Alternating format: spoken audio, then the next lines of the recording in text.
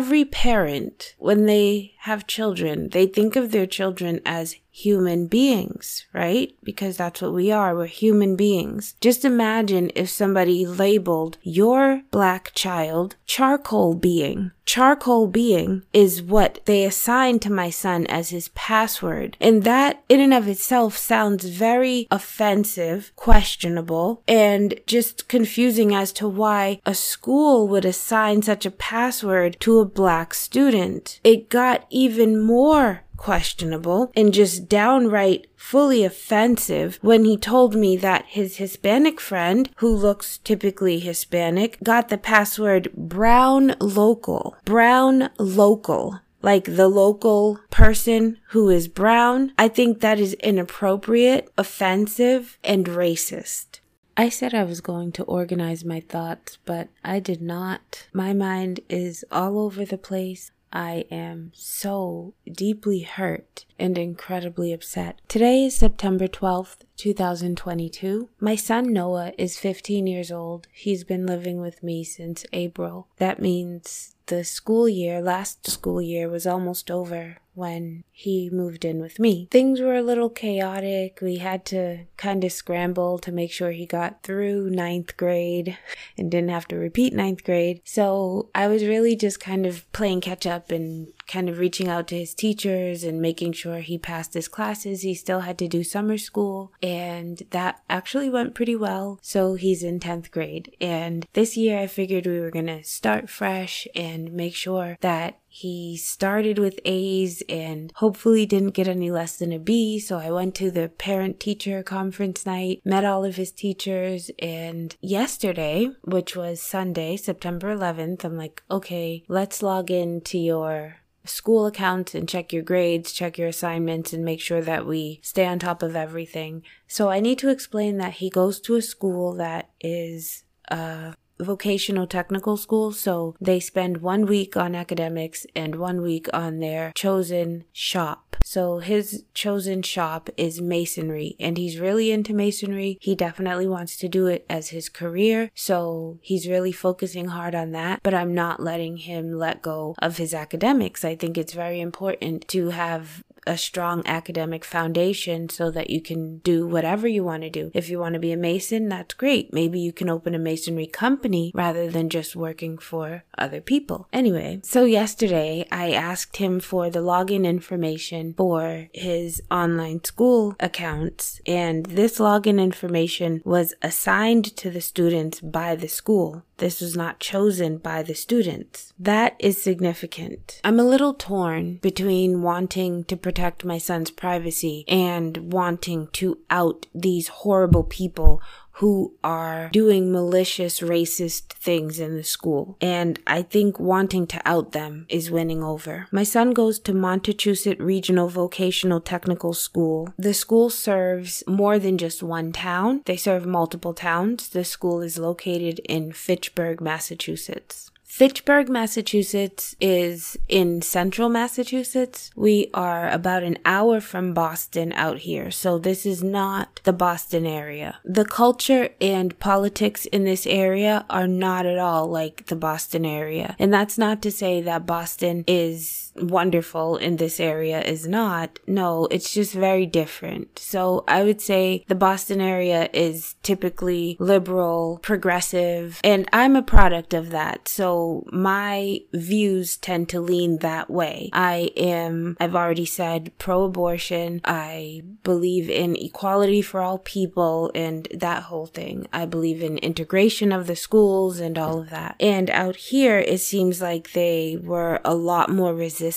to that for a lot longer. So when the Boston area was changing over and making sure that we had like a busing program for inner city kids to go out to the suburbs for school, I'm not sure how that sort of thing was handled out here because I grew up in Boston. So in 1973, there was a town in this area. It's still here. The town is called Ashby, Massachusetts, but in 1973, they decided to have a vote on whether or not to let Black people live in the town. And I just think that's kind of crazy. Obviously, this was before I was born, but it was after the Civil Rights Movement. After the Civil Rights Movement, when it was pretty much decided that we were going to get rid of these rules and laws that said that certain people couldn't live in certain areas. We know the whole redlining thing, and we had sundown towns where Black people were allowed to go into those towns to work, but after sundown, they had to be out of there or they would be targeted for abuse by the police and by other local vigilantes. I'm gonna get back to that because I do want to share an article that kind of speaks to what took place at that time. It's pretty short, but the reason that I'm recording this is because on Sunday, yesterday, September 11th, when I decided to sit down with my son and take a look at his grades and his school assignments and all of that, he let me know what his login information was, and I was immediately disturbed by it. The username was kind of what you would expect. It was his first initial last name with some numbers, and the password, though, this is where they really upset me. Every parent, when they have children, they think of their children as human beings, right? Because that's what we are. We're human beings. Just imagine if somebody labeled your Black child charcoal being. Charcoal being is what they assigned to my son as his password. And that in and of itself sounds very offensive, questionable, and just confusing as to why a school would assign such a password to a Black student. It got even more questionable and just downright fully offensive when he told me that his Hispanic friend, who looks typically Hispanic, got the password Brown Local. Brown Local. Like the local person who is brown. I think that is inappropriate, offensive, and racist. And now it is up to me and the mother of the child who was given the password Brown Local to address this situation. I made several phone calls today to the school. I left a voicemail for somebody named Donald Kitzmiller. I left a voicemail for someone named Tammy LaFellem. I also called the school board and I spoke with someone named Rena Mello, who did get back to me. I also left a message for Julie Marinock, who I believe is a superintendent or assistant superintendent. So I left 3 voicemails for people at the school. I'm not sure of everyone's titles, but I know the last person was the assistant to the superintendent. Rena Mello sent me an email back letting me know that I can file a complaint with the state for discrimination. Let's pull up the email here. The United States Department of Education Office of Civil Rights enforces several federal civil rights laws that prohibit discrimination in programs or activities that receive federal financial assistance from the Department of Education. So I'm going to be filing a complaint with them, but I'm also going to be following up with Donald Kitzmiller, Tammy LaFellem, and Julie Marinock, as well as Thomas R. Brown is the superintendent director. I will be calling that person, and I am going to contact Diana Carlson, who is the principal. Now, when I initially called the school and I asked just a general question about who would handle login information for the students to access their grades, etc., that's how I was connected with Donald Kitzmiller. So at this moment, that's the person I'm holding responsible for assigning my child a password, charcoal being, that is so racist and offensive, and assigning the password to his Hispanic friend, Brown Local. That is just so racist and offensive. I'm so deeply hurt. I am having trouble even finding the words for what I want to express. I am definitely going to follow up on this. So here's the short article about Ashby, Massachusetts. This was written by WGBH, which is our local PBS station, and it was published July 2nd, 2020. It's called Revisiting and Reckoning with a Massachusetts Town's 1973 Vote Against Racial Inclusion. The idea seemed like a no-brainer to Philip Zwirling. In 1973, he was a young Unitarian minister who was fairly new to the small Middlesex County town of Ashby, a community of just over 2,200 people a little south of the New Hampshire border. The idea was conceived following a Martin Luther King Day speech about racial injustice given by John Howard, a local NAACP leader that year. Zwirling had invited Howard to his church to speak, and afterwards gathered with some parishioners in the basement. What could we do that might have some lasting effect, that might engage the community to do something positive around these issues? That's what Zwirling said they asked each other. They resolved to put forth a resolution at the upcoming annual town meeting to adopt an official statement of racial inclusivity. Quote, "The town of Ashby, Massachusetts welcomes Black people and people of color to our town because we believe in a diverse and harmonious town," end quote. And that's all it really said, Zwirling remembered, paraphrasing the 1973 resolution. But the progressive New York-born Zwirling was already a controversial figure in town. He was an outspoken critic of the war in Vietnam, and he'd come to be seen by some in Ashby as an outsider, a passer-through, uninterested in the town's mores, needlessly stirring the pot. And what he thought was an innocuous resolution proved to be anything but. "I have to admit to a certain level of stupidity about it, you know. I just didn't think it was a big deal," he said. "All this, what must have been under the surface, bubbled up, and it got pretty contentious pretty quickly." According to the Lowell Sun, the resolution initially included the language, quote, "We welcome to our town as neighbors, people of color, and members of other minority groups," end quote. But that was later amended to say more simply that residents would, quote, "plan and work for a multiracial community," end quote. Some locals at the time told the press that the resolution was, quote, "loaded." One longtime resident told the Lowell Sun in 2018 that the vote became as much a referendum on Zwirling himself as it was about the substance of the statement. Zwirling admitted that much was true. He would leave the town the following year, but he also said that his reputation wasn't the only factor. "We would call them good people," he said of the Ashby residents. "They were hardworking people. They were family people, but they were fearful people." Whatever the complexities, they were not captured in the brief news item that ran following the vote in, among other publications, the New York Times. It said simply, "Yesterday's annual town meeting voted 148 to 79 against inviting members of minority groups into town." Years later, that news item would catch the eye of sociologist James W. Loewen, author of the bestseller Lies My Teacher Told Me, when he began researching the phenomenon of American sundown towns. A sundown town is a town that for decades was, and a few still are, all white on purpose, Loewen said in an interview. The term sundown town derives from the most overt cases where signs were posted warning Black people not to be in town when the sun went down. More often, Loewen said, official or semi-official policies ranging from zoning ordinances to outright hostility or intimidation drove non-whites out of these communities or made it clear that they were not welcome. Loewen said that just because a town was all white for decades doesn't mean it was a sundown town, and some sundown towns had small Black populations, often domestic workers or local barbers. They were largely a northern phenomenon. And Loewen said thousands of towns went sundown between 1890 and 1940, a period during which the country's Black population increased dramatically, yet entire swaths of the North, including in New England, became whiter. Between 1890 and 1940, race relations steadily deteriorated, Loewen said. The United States went more racist as 1890 moved to 1900, moved to 1920, and so on. Loewen's book Sundown Towns, A Hidden Dimension of American Racism was first published in 2006, but he continues to investigate and identify former sundown towns today with the help of volunteers. Ashby is just one of dozens of Massachusetts municipalities, from Saugus to Sudbury to South Hadley, that he's identified as having once possibly been sundown towns. A section on his website walks people through how they can do the research to confirm whether or not their town was. "I've had students as young as middle school and people as old as 86 who have confirmed sundown towns," he said. For Loewen, this isn't just academic exercise. He said that the legacy of having gone sundown has a way of lingering even long after policies or populations have changed. A As one stark example, he pointed to Ferguson, Missouri, a former sundown town that by the 20th century had a majority black population. So it is hardly a sundown town, but they still had a sundown town type police force, he said, still doing DWB, driving while black stuff, still overwhelmingly white, just like it was when it was a sundown town. Why are people of color centered in the city? It's because they were pushed out of the rural towns, said Jean Moule, an Oregon State University professor who has taught about sundown towns. Moule said she just recently found herself driving around her own nearly all-white county, reflecting on its sundown legacy. Here I am, a highly educated black American, and to be honest, it almost brought me to tears to think about how different my life would be if African Americans had not been pushed out, she said. I would have black neighbors near me instead of being isolated. Moule says that while we cannot change the past, we can take responsibility for the future. You can't re-roll history and start over without recognizing how the racist nature in so many parts of our country has caused this to happen, she said. That's why Lowen prescribes 3 concrete steps that he said any town that was once a sundown town should undertake. They need to admit it. We did this. They need to apologize. We did this and it was wrong. And they need to say that we don't do it anymore. And that 3rd step needs to have some teeth, he explained. That kind of thoughtful reckoning with what happened in 1973 is something resident Tiffany Call said she would welcome in Ashby. I think people like to think of Ashby as an idyllic New England farm town, and this is something that isn't so ideal, she said. Call served 3 years as town clerk in Ashby and now is the director of the public library. She was born in nearby Townsend, but says she moved to Ashby 11 years back. She fell in love. There are lots of fantastic people here in Ashby, she says. Wonderful, kind people that will drop anything if you give them a call and say you need help. Call is also a member of that same Unitarian church Philip Zwirling once led. Their congregation is small, but they've picked up where he left off, pushing in their own way for a more inclusive community. We have a Black Lives Matter banner hanging on our church. We also have a rainbow flag, and both of those have drawn attention. Not always positive, she said. Most of the people who live in Ashby today weren't even born when the vote took place. In fact, only about 10% would have been 18 or older in 1973. If that same vote were held today, we don't have a lot of families of color that live in town, and I think a lot of people are okay with that, Call said. So I'm just not sure that the vote would be all that different. I'd like to think that it would be. I'd like to think that we've changed and moved forward, but I'm not sure. That comes as no surprise to Philip Zwirling. From his perspective, we have as much work to do today as we did in 1973. Not just in Ashby, not just in Massachusetts, but all across America.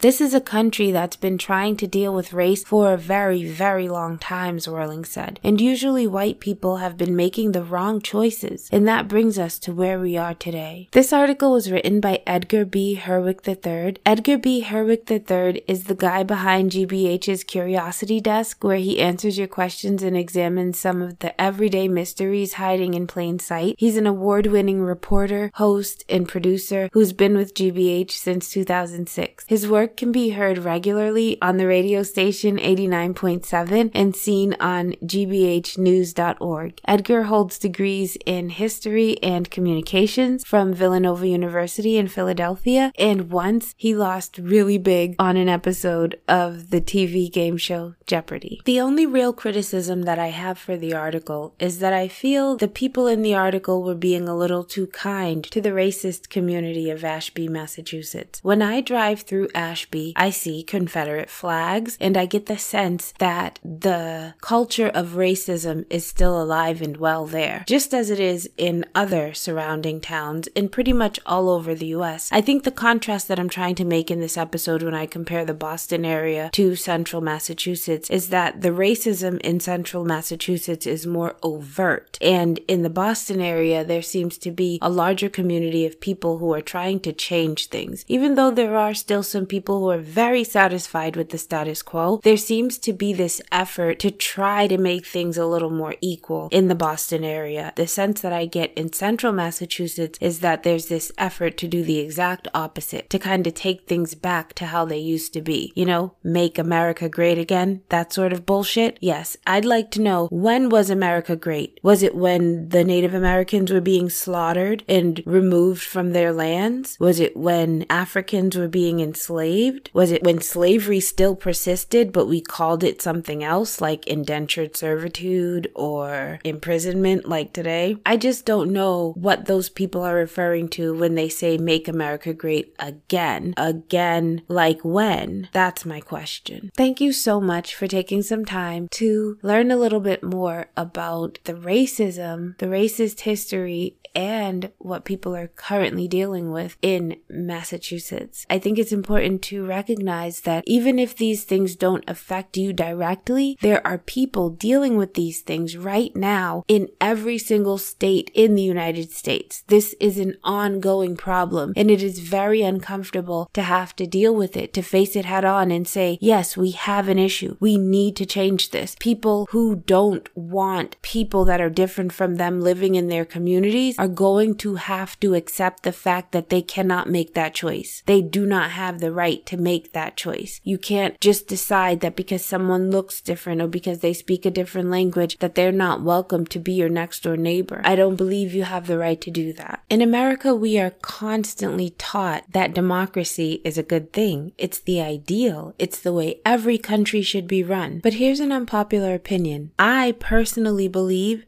that democracy is dumb. It is one of the stupidest ideas I have ever heard of. And keep in mind that the person speaking to you right now is a member of a minority group. And democracy is based on the idea that majority rules. Why would I ever think democracy is a good idea? It is just plain stupid. If you have a majority of racist assholes who decide that they want to oppress minority groups, then those laws get passed because majority rules, and that's how democracy works. Anyway, democracy is dumb. We need to keep fighting for true equality and true freedom. And I thank you very much for taking the time to learn more about my situation and for listening to Path of a Green Witch podcast. Thank you.